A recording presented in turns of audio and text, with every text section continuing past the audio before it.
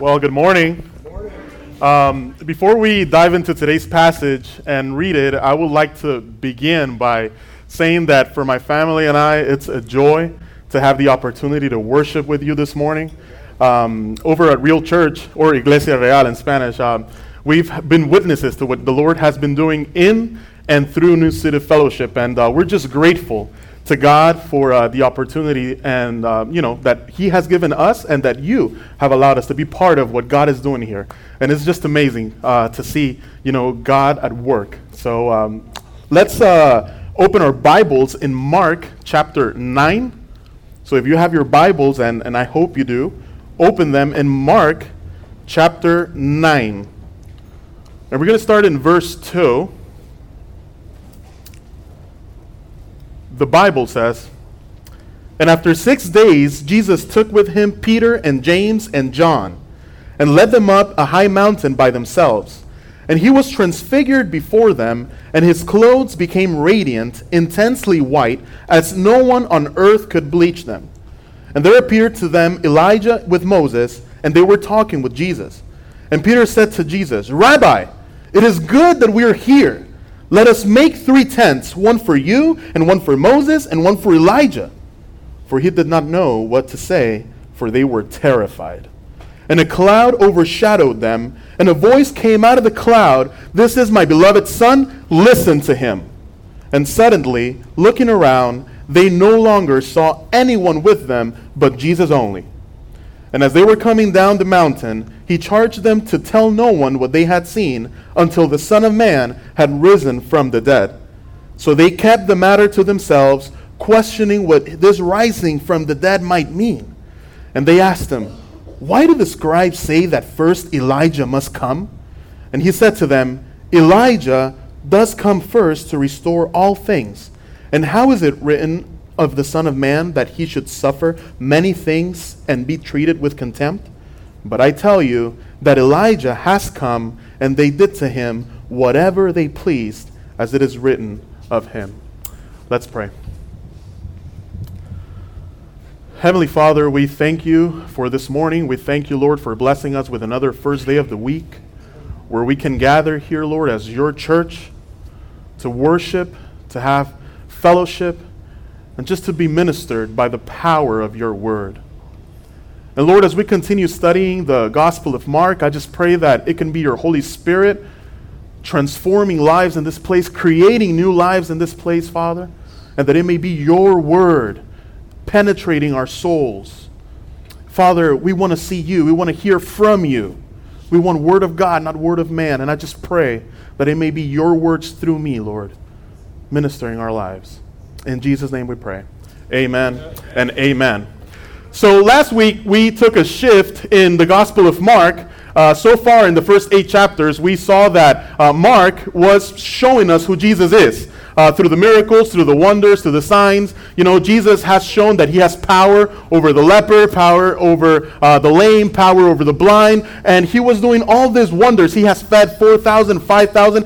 Jesus has been doing so many great things. So Mark has shown us that he is the King of Kings and the Lord of Lords. But then last week, once we reach verse 27 of chapter 8, there's a shift. Now, Mark is not only going to show us who he is, but we actually hear who he is from one of his disciples. And it all begins with a simple question. It may seem simple at first glance, but it's a very important question. Jesus, once they're in Caesarea Philippi, asks his disciples, "Who do the people say that I am?" And the different theories that the people had, some thought that he was Elijah, that the last time that they had seen wonders like the ones Jesus was performing was in the time of Elijah. So they were thinking, well, or maybe this is the Elijah that the prophets were talking about that was to come. Others thought that it was John the Baptist who had come back from the dead. And others thought that he was just any other prophet. But then Jesus confronts them with the question that we all should be answering today in this place. Who do you say that I am? I would say that is the most important question one can ask ourselves. Who do we say that Jesus is? And then Peter, very boldly, he was the boldest out of the 12, just jumps in and says to Jesus, "You are the Christ." And then Jesus tells him, "Okay, don't tell anyone, at least not yet." And then he began teaching them about his upcoming suffering and death on the cross. And then we see Peter telling him, Lord, Lord, may this never happen to you. And then the Bible says that he rebuked, not Peter, he rebuked who? Satan. And again, it's not that Satan got inside of Peter and started tempting Jesus, but he was using Peter's emotions to serve as a stumbling block to Jesus' purposes of coming here, dying on the cross, conquering sin, conquering death. So Peter, without knowing, he was being used of Satan. And that's why Jesus says, get behind me, Satan. And he rebukes him. And then Jesus, he pretty much elaborates on the cost of the kingdom of heaven. And he says to his disciples, yes, I will die, and it'll be my death, the one that will conquer sin and death, but there will be a cost for you also. And that's why we read when Peter tells them, if anyone would come after me, let him deny himself and take up his cross and follow me. And a parallel passage in another gospel says, if anyone would come after me, let him deny himself daily. Take up his cross daily and follow me. So taking up the cross of Christ is not a one-time event. It is something that us as followers of Jesus should be doing every day. The minute we wake up, the first thing we do is take up our cross and go about our days, because we're followers of Christ. We're followers of Christ. And if someone might be thinking, well, I mean, that is just so hard for me. That is too high a cost to pay. Then the question that Jesus asks is, what does it profit a man to gain the whole world and forfeit his soul? I mean, sometimes we're living for a dot in an infinite line, and we live our lives worried about that one dot, 75, 80 years, maybe more years than that if we're blessed with a long life. But then there's an eternity that comes after that. And I mean, do we want to live our lives for that infinite line in the presence of God, or do we want to live our lives just for this one dot? A life that no matter how good we may think it can get, it will never be as good as what God has in store for each and every one of us. So the question is, for what does it profit a man to gain the whole world and forfeit his soul? And then in chapter 9, verse 1, Jesus ends that discourse with one promise, one prophecy. He says, truly I say to you, there are some standing here who will not taste death until they see the kingdom of God, after they see the kingdom of God, after it has come with power. And today we're going to see the fulfillment of that promise. So again, in verse 2, chapter 9, the Bible says, and after 6 days, Jesus took with him Peter and James and John and led them up a high mountain by themselves, and he was transfigured before them. Now, it says after 6 days. It was 6 days after the promise of the kingdom of heaven that they were going to see. A group of them, at least, was going to see. And Jesus takes with him Peter, who, as we may recall from last week, just a week ago, what did he do? He confessed that Jesus was the what? The Christ. And he takes James and John, who are brothers, the sons of Zebedee, only them three with him, and they go up to a high mountain. Now, many scholars believe that because they were in Caesarea Philippi, in that region, the highest mountain was Mount Hermon. So most likely, that was the mountain that they went up to. But in any case, Jesus leads them up that mountain. And what did he lead them to do? Luke, the parallel passage again of this passage here in Mark, says that he led them up the mountain to pray. He led them up the mountain to pray. Luke portrays Jesus as a man of prayer. If there was a man who was devoted to prayer, it was Jesus. I mean, Luke 5:16 says, but he would withdraw to desolate places and pray. Luke 6:12 says, and in these days he went out to the mountain to pray. All night he continued in prayer to God. Can you imagine that? Spending the whole night in prayer, just you and God alone in a desolate place, away from distractions, away from the noise, just you focused in him and praying to God. Can you imagine the relationship that the Son had with the Father? Well, that is the relationship that Jesus wants us to have with him. So Jesus was a man of prayer, and these two passages are just to mention a few. But the question that we must ask this morning is, are we spending enough time in prayer with God? When was the last time that you or I departed to a desolate place to spend some time just talking to God? The Bible encourages us to pray without ceasing. And Jesus was no doubt a great example of that. And so as he was praying, he was transfigured before them. And what does this mean? What does transfigure mean? In the original, transfigure means a change into another form, a transformation, a change of countenance, a complete change. So this can read, Jesus transformed completely before them. He unveiled his glory before them. And how did this transformation look like? Well, let's go to verse 3. It says, and his clothes became radiant, intensely white,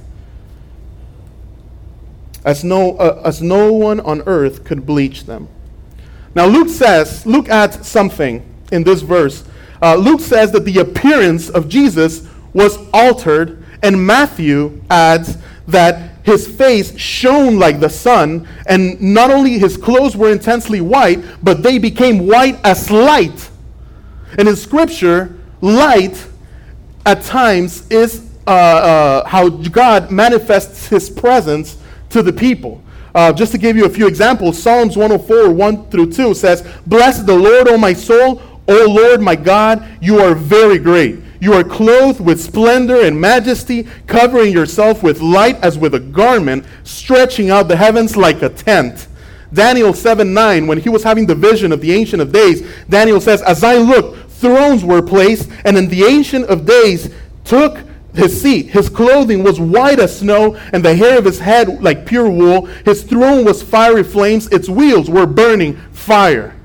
And Paul, talking to Timothy about Jesus, says, who alone has immortality, who dwells in unapproachable light, whom no one has ever seen or can see, to him be honor and eternal dominion. How many of us can say amen? Amen. Amen. So God displays his presence. He manifests his presence to us, or he has done so through light. And here we see that Jesus transformed himself completely. And when we put the pieces together from Matthew, Mark, and Luke, this is what happened. He transformed before them. He changed the appearance of his face to the point where it was shining like the sun. His clothes became white, so white as light. Now, can you imagine such a vision? And this is not something that they dreamed about. This is nothing that they heard about, as we will see later on today. This is something that they actually witnessed. I mean, they're at the top of the mountain, and Jesus, the Word of God, who came in flesh, just pulled off the veil and displayed his glory to them. Now, can you imagine such a sight? This must have been an unforgettable experience for these men. And Jesus just transforms before them. And two men appear, to Jesus' right and to Jesus' left. Verse 4 says, and there appeared to them Elijah with Moses, and they were talking with Jesus. Now, why Elijah and Moses? Remember, all Peter, James, and John, they're Jews. So Moses, to them, represented the mediator through whom they received the law in Mount Sinai. And Elijah might as well represent all the prophets of the Old Testament. So remember when Jesus said, I didn't come to abolish the law and the prophets, but to fulfill the law and the prophets? Here, Peter has just confessed, Jesus, you are the Christ. And Peter, and 6 days later, he's at the top of a mountain. He transfigures before them. Elijah representing the prophets, Moses representing the law, who everything that they had studied so far, everything that they had been taught, is in Old Testament scripture, in their Bible, and it's a confirmation for Peter and for all present, saying, whom you see in front of you, that is the Christ. That is whom the law and the prophets have been pointing to all along. It's all been about him. Everything you read in the Pentateuch, everything you read in the books of poetry, everything you read in the prophets, everything you read in the historical books of the Old Testament, it was all about him all along. It was all along. This is him. This is him. So what more confirmation could Peter ask for? What more confirmation could John and James ask for than Elijah and Moses themselves? And what's best, all along they have had Moses and Elijah in a pedestal, but here they're both to the right and to the left, and right at the center is Jesus. He is the greater Moses. He is the greater Elijah. It's not about them, it's about him, the Son of God. So what one more confirmation could they ask for? Now, here Mark says that they were talking with Jesus, but he doesn't tell us what they were talking about. But I know what they're talking about. And you may ask, how do I know? It's in the Bible. The parallel passage in Luke says that they were talking about his departure. And you can write it down, you can look for it later. It's in Luke 9:31. They were talking about his departure, which he was about to accomplish in Jerusalem. And by departure, we're talking about his death. His death. Remember, everything that's taking place right now has to do with what Jesus has just begun to teach them 6 days ago. So they were talking with Jesus about his death. Luke also adds something, that while this was happening, this is what he says: Peter and those who were with him were heavy with sleep. When they became fully awake, they saw his glory and the two men who stood with him. Now, this won't be the last time. Remember, why did they have gone up the high mountain to pray, right? This won't be the last time that they fall asleep on Jesus while he's praying. Just 6 chapters forward, when we get there, you'll see that when Jesus, the night of his arrest, takes these 3 men, Peter, James, and John, alone with him to the Garden of Gethsemane, he's going to start praying to God, and what do you think they're going to be doing? They're going to be sleeping. They're going to need a shot of espresso like the ones you guys had last Sunday. I saw the video that's what made up for the hour less of sleep. Well, they're going to need one of those as well, because they're going to be falling asleep on Jesus. So this won't be the last time. But they were falling asleep. But the Bible says that when they were fully awake, they saw the two men. And then Peter makes a suggestion. At such a marvelous sight, Peter says, "Rabbi, it is good that we are here. Let us make 3 tents, one for you, and one for Moses, and one for Elijah." And Luke says that he said this as the 2 men were departing. So what can we interpret from this? That Peter saw, he was sleeping. When he was awake, he saw the 2 men as they were departing. And then he's like, "Rabbi, no. Let's make 1 tent, one for you, one for Moses, and one for Elijah." He didn't want them to go. He wanted to extend their stay as much as he could. Peter was thinking, this is what it must be all about. I mean, here's Elijah, here's Moses, here's Jesus. He has just unveiled his glory. We're here. We might as well just establish the kingdom once and for all. I mean, we might as well just see the kingdom realized. Why go back down there? Forget them. Let's stay up here. Jesus was thinking about himself. He's like, no, we got to stay here. I cannot leave this place. I cannot leave this place. And now, can you imagine? Remember when we were talking about that eternal line that we're all going to live in the future? Now imagine us enjoying that sight for an eternity. Just in the presence of God. That's going to be amazing. I mean, I don't blame Peter for wanting to prolong their stay as much as he could. And of course, the Bible tells us why he said this. If we go down to verse 6, it says that Peter said this, for he did not know what to say, for they were terrified. For they were terrified. And may I make a suggestion? I actually borrowed this suggestion from another preacher. Whenever we have nothing to say, it's better for us not to say anything. I mean, because Peter just starts making suggestions, and we see that the Bible says that as he's talking, he's going to be interrupted by God. God is going to be like, no, that's not what's going to happen. And we see that interruption in the following verses. When we get to verse 7, look what the Bible says. He says, and a cloud overshadowed them, and a voice came out of the cloud, "This is my beloved Son. Listen to him."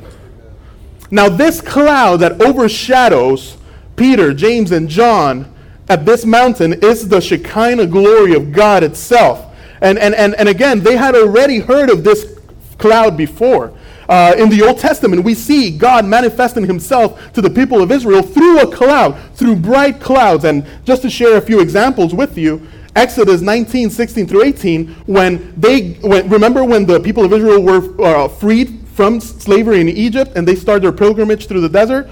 Once they arrive at the foot of the mountain of Mount Sinai, God calls Moses up to a mountain, and this is what the Bible says. In the morning of the 3rd day, there were thunders and lightnings and a thick cloud on the mountain and a very loud trumpet blast, so that all the people in the camp trembled.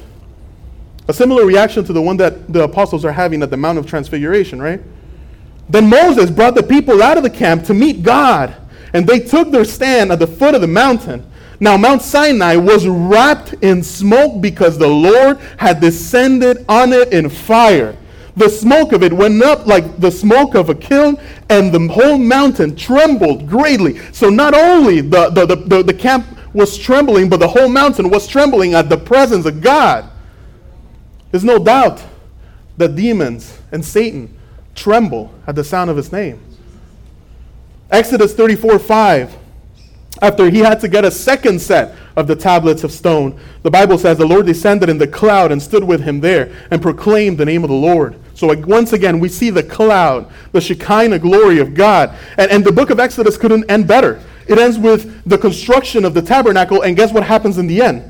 The Bible says, then the cloud covered the tent of meeting, and the glory of the Lord filled the tabernacle.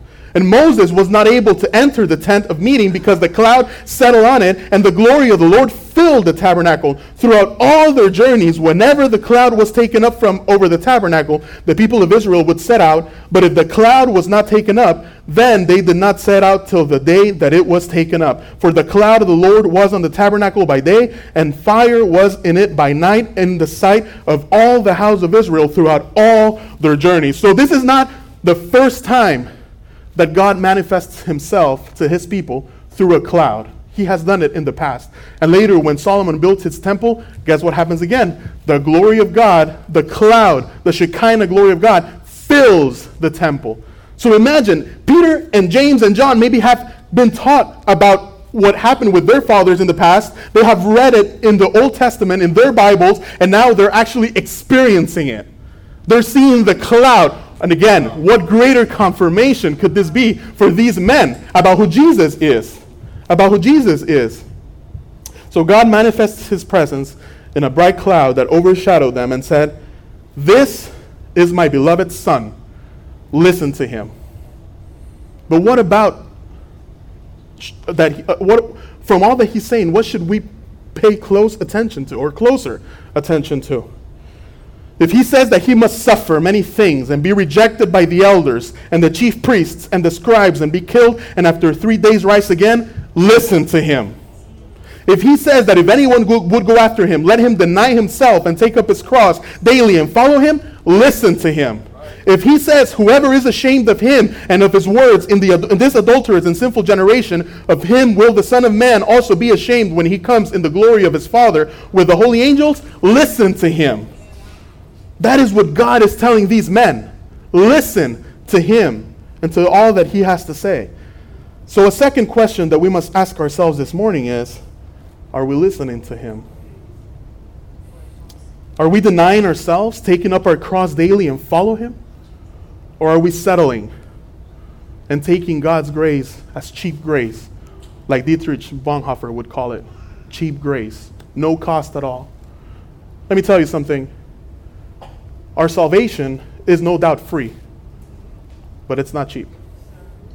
It wasn't cheap. It cost the blood of God's only beloved Son. So thank God that it's free, but it's not cheap. So we should be asking ourselves, are we ashamed of him or of his words? No. Paul said, for I am not ashamed of the gospel, for it is power of God for salvation to everyone who believes. And how many have believed it this morning? Let me ask again. Like Paul says, for I am not ashamed of the gospel, for it is power of God for salvation to everyone who believes. And how many believe it this morning? Amen. All right. We all believe it today. Amen. So that means that there's power in the gospel if we have believed in it. If we have appropriated of the good news through faith by grace alone in Christ Jesus, then it is power for us and for all of the ones whom you were preaching to last Sunday at the beach. The message of the gospel is power. There's no other message that the Bible says that is powerful. Only the gospel. And there's only one gospel, Paul says to the Galatians. So that's the only message that we should be preaching. Now, how did the disciples react to such a sight, to the cloud that overshadowed them and covered them, and to the voice that they heard coming out of the cloud? Mark doesn't say it, but Matthew says that when the disciples heard this, the voice that came out of the cloud, they fell on their faces and were terrified. Now, this is what you can expect when contemplating the glory of God. I mean, how can we be looking at the glory of God, contemplating the glory of God, and not react like that? If every man who has had the opportunity to just glance, just to get a glimpse of his glory, that has been their reaction. Let me give you a few examples. Isaiah, when he was called, the Bible says that he said, "Woe is me, for I am lost. For I am not a man of unclean lips, and I dwell in the midst of people of unclean lips. For my eyes have seen the King, the Lord of hosts." Isaiah thought, I'm dead. I'm dead. I have seen the throne of God. I have heard God's voice with my own ears. I'm going to be consumed by the presence of God. Ezekiel, when he has a vision of the throne of God, he says that it was like the appearance of a bow that is in the cloud on the day of rain. So was the appearance of the brightness are all around. Such was the appearance of the likeness of the glory of the Lord. And when I saw it, says Ezekiel, I fell on my face, and I heard the voice of one speaking. So we succumb to the majesty and the glory of God's presence, that it can be our only reaction. And John, by the way, who is one of the three who's at the mountain of transfiguration with Jesus, will have a similar experience later in the island of Patmos.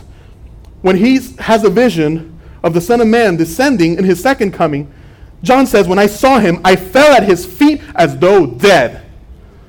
So that there can be no other reaction at the presence of God. I mean, just think of this. If the seraphim that live are around God's throne, they have six wings. The Bible says that with two, they cover their feet. With two, they fly.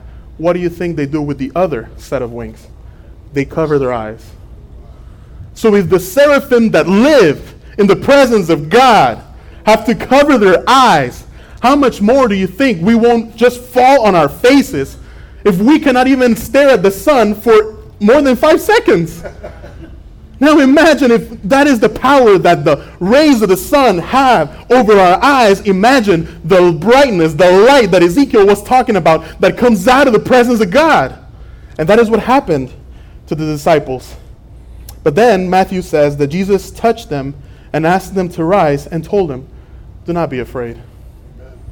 Don't we have a caring and loving Savior? Amen. He just approached them and said, do not be afraid. And then we go to verse 8. It says, and suddenly, looking around, they no longer saw anyone with them, but Jesus only.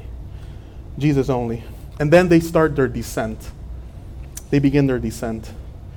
Verse 9 says, and as they were coming down the mountain, he charged them to tell no one what they had seen until the Son of Man had risen from the dead. Now, why would Jesus tell them not to tell no one what they had seen? It's a similar command to when Peter, remember when Peter confessed, you are the Christ? What did Jesus tell them?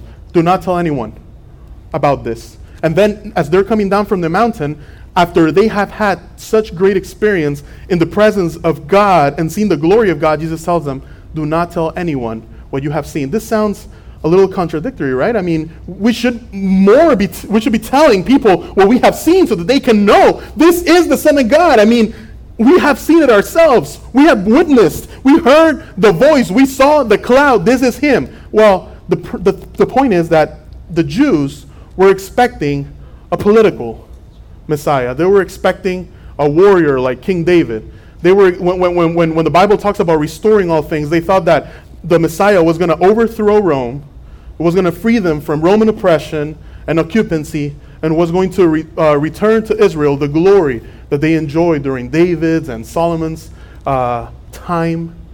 But the truth is that the kingdom of God is not earthly in nature. Isn't that what he tells Pontius Pilate when he is in front of him? My kingdom is not from this earth. I mean, if it was, don't you think that I would have called a legion of angels to come and defend me? No. God's kingdom, the kingdom that was being inaugurated through Jesus, is heavenly. And that's why they got this glimpse of heaven in the transfiguration. But they didn't understand this. But they would until Jesus died and resurrected.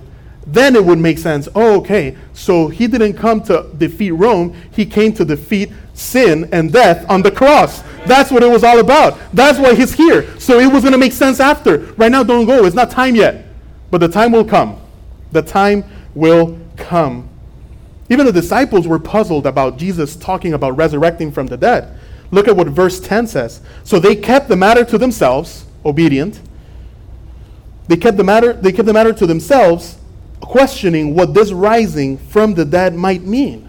They were puzzled. Okay, first, they're trying to put all the pieces together. I mean, we just saw Elijah, and the Bible does say something about Elijah coming before the resurrection and before the establishment of the kingdom. But Elijah went away. We didn't see him restoring anything. And here Jesus is talking about him resurrecting. Is he talking about all of us resurrecting and Old Testament saints resurrect? What is he talking? They're trying to understand what Jesus is saying. And is that confusion that leads them in verse 11 to ask the following. And they asked him, why do the scribes say that first Elijah must come? So as they're puzzled, they're asking Jesus, okay, wait, you're talking about rising from the dead, but the scribes have been teaching that Elijah must come before that takes place. So what do you mean? So, I mean, with the exception of the Sadducees, most Jews believed in the resurrection from the dead, and the scribes, who were doctors, interpreters, and teachers of the law, mostly Pharisees, taught that before the resurrection and the establishment of the kingdom, Elijah must come. Now, what the scribes were teaching was not drawn from their rabbinic tradition. It actually came from Scripture.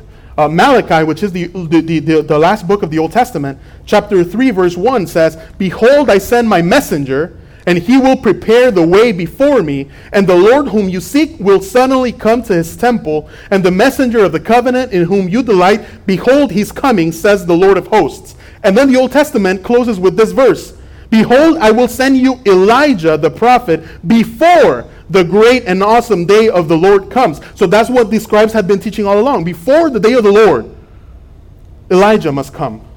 So here is Jesus talking about resurrecting, about and them not dying before the kingdom, before they see the kingdom of heaven coming in glory. But Elijah hasn't come. So they're asking him, how do we make sense of all of this? And then Jesus answers them. Verse 12, Jesus says to them, Elijah does come first to restore all things. So Jesus does not contradict the teaching of the scribes, but he actually confirms their interpretation of Malachi. Jesus says Elijah does come first. And Matthew adds, and he will restore all things. So Jesus is talking about Elijah's coming as a future event. He will come, and he will restore all things. But then Jesus draws their attention back to the prophecies that don't deal with Elijah, but deal with his suffering, which is what he had been talking all along. He tells them, but I tell you that Elijah has already come, and they did not recognize him, but did to him whatever they pleased. And after that, he tells them, and how is it written of the Son of Man that he should suffer many things and be treated with contempt? So, just as Elijah came and they did with him whatever they pleased, so also the Son of Man will certainly suffer at their hands. So Jesus is telling them, Elijah did come already, and they didn't recognize him, and they treated him with contempt. And just in the same way that they treated him with contempt, they will treat me with contempt. And that's why I have been talking all along about me suffering and dying on the cross. And then Jesus tells them, but I tell you that Elijah has come, and they did to him whatever they pleased, that is written of him. So therefore Elijah came, they did to him whatever they pleased, so will they do to me. And then Elijah will come and restore all things. So who was this Elijah that came? So Jesus is saying Elijah came, now I came, and then Elijah will come. Okay, so who is that first Elijah that already came? Matthew says that the disciples understood that he was talking to them about John the Baptist. About John the Baptist. Now, you don't find that in Mark, you find it in Matthew. But in the Gospel of Luke, when the angel of the Lord is talking to Zechariah and is telling him of the birth of John the Baptist, look at what he says. As he will turn many of the children of Israel, speaking of John the Baptist, he will turn many of the children of Israel to the Lord their God, and he will go before him in the spirit and power of Elijah. Sound familiar?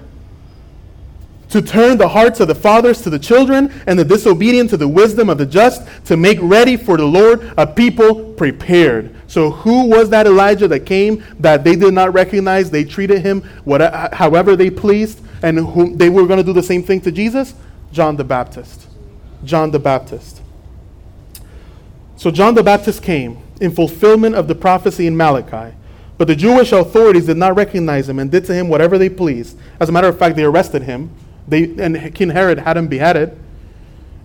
So as they did to him, so will they do to me, says Jesus. Then Elijah will come again and restore all things, but not before I suffer, as it is written in me.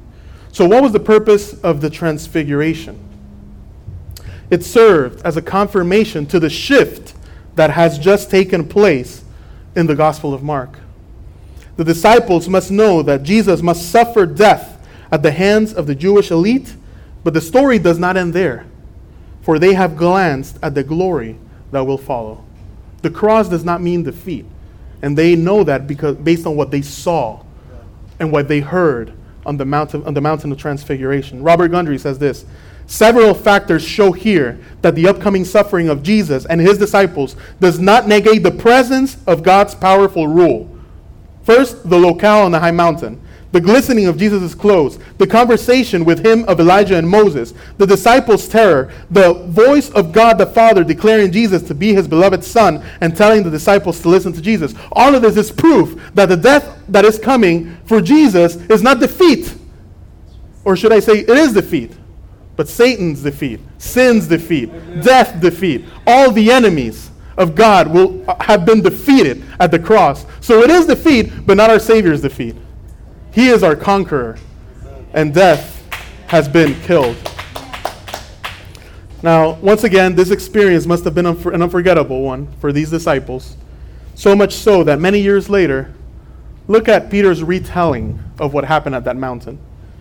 Peter writes in his second epistle, "For we did not follow cleverly devised myths when we made known to you the power and coming of our Lord Jesus Christ, but we were eyewitnesses of his majesty. For when he received honor and glory from God the Father, and the voice was borne to him by the majestic glory, 'This is my beloved Son, with whom I am well pleased,' we ourselves heard this very voice borne from heaven, for we were with him on the holy mountain."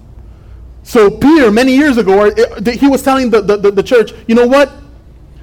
The gospel that we have shared with you, everything that we have written about, it's not something that we heard. It's not mythology like the Greeks. It's not a tale.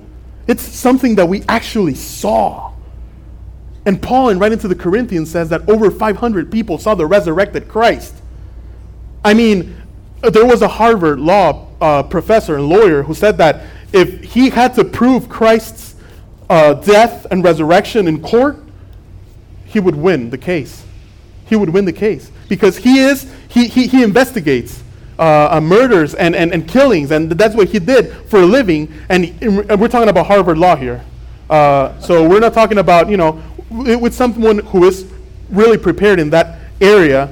And he says, if I had to prove, just based on the evidence that I have, that again is not being proved scientifically, but is being proved through eyewitnesses. Isn't that how we declare if someone is guilty or innocent, based on the evidence and on the witnesses? Well, if I had to prove that, said this doctor, this lawyer, I would be able to prove it, and there would be no doubt that can contradict that Jesus was in fact born, dead, and he resurrected. Amen. And there are many eyewitnesses that saw this and have left that for us written in the pages of Scripture. So New City Fellowship, my prayer for you is that as you continue to study the Gospel of Mark, you may grow ever more convinced of this, that Jesus Christ is the beloved Son of God, amen, and that we all listen to him. Amen. Amen? Amen. Let us pray. Heavenly Father, we thank you, Lord, for this time that you have allowed us to spend in your word. We thank you, Lord, because we're not following cleverly devised myths. We thank you, Lord, because our faith is not blind. We thank you, Lord, because you have left in the pages of Scripture the testimony of eyewitnesses who were on that mountain and got a chance to glimpse at your glory, Father, who were in the midst of that cloud and heard that voice declaring that Jesus is your beloved Son, Father, your chosen one, in whom you are well pleased, and commands us to listen to him, Father. Lord, we thank you because every time we open the pages of Scripture, we also have an experience with you, an encounter with you, that we can grasp, even if it's just a little, how majestic, how glorious, all-powerful you are. We praise you, Lord, and we thank you. In Jesus' name, amen and amen. May God bless you.